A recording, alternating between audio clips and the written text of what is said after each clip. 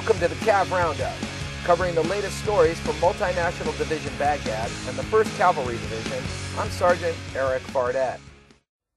U.S. soldiers are making life a little bit better for the people of West Baghdad. Sergeant Ashley Anderson explains.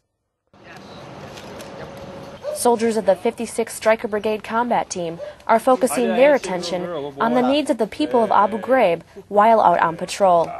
Charlie Company Squad Leader of the 2nd Battalion 112th Infantry Regiment, Staff Sergeant Andrew Fox from Reedsville, Pennsylvania says, Just doing a dismounted patrol up Market Street, trying to get some information, just do some sweat assessments, and just like to see where they're at as far as utilities. Then we report that back. The Pennsylvania Guardsmen spent the day with the Iraqi Army handing out food bags and also learned of concerns the people had with their area.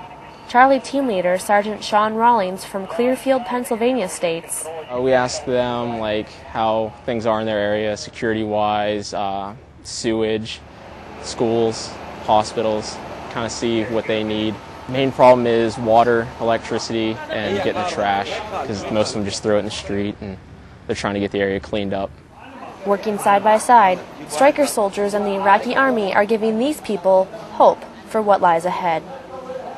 Reporting for Multinational Division Baghdad, I'm Sergeant Ashley Anderson.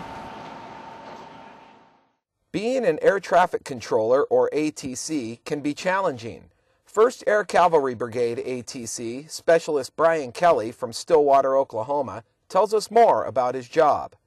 I work in the control tower here on Taji Arm Airfield. We basically deconflict aircraft, give them clearances for departures for landing while keeping them from hitting each other. It can be a little hectic. You know, we got American pilots flying around, trainee controllers, so while we're trying to keep everything safe, we're also trying to train new controllers to be rated and work alone.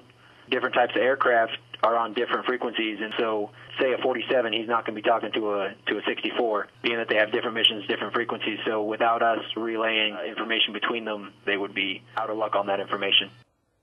ATCs continue to play an important role in support of Operation Iraqi Freedom. Well, that's it for today's Cav Roundup. To learn more about the soldiers and units supporting Multinational Division Baghdad and the 1st Cavalry Division, check out our website at www.cavcountry.net. From Baghdad, I'm Sergeant Erik Fardette.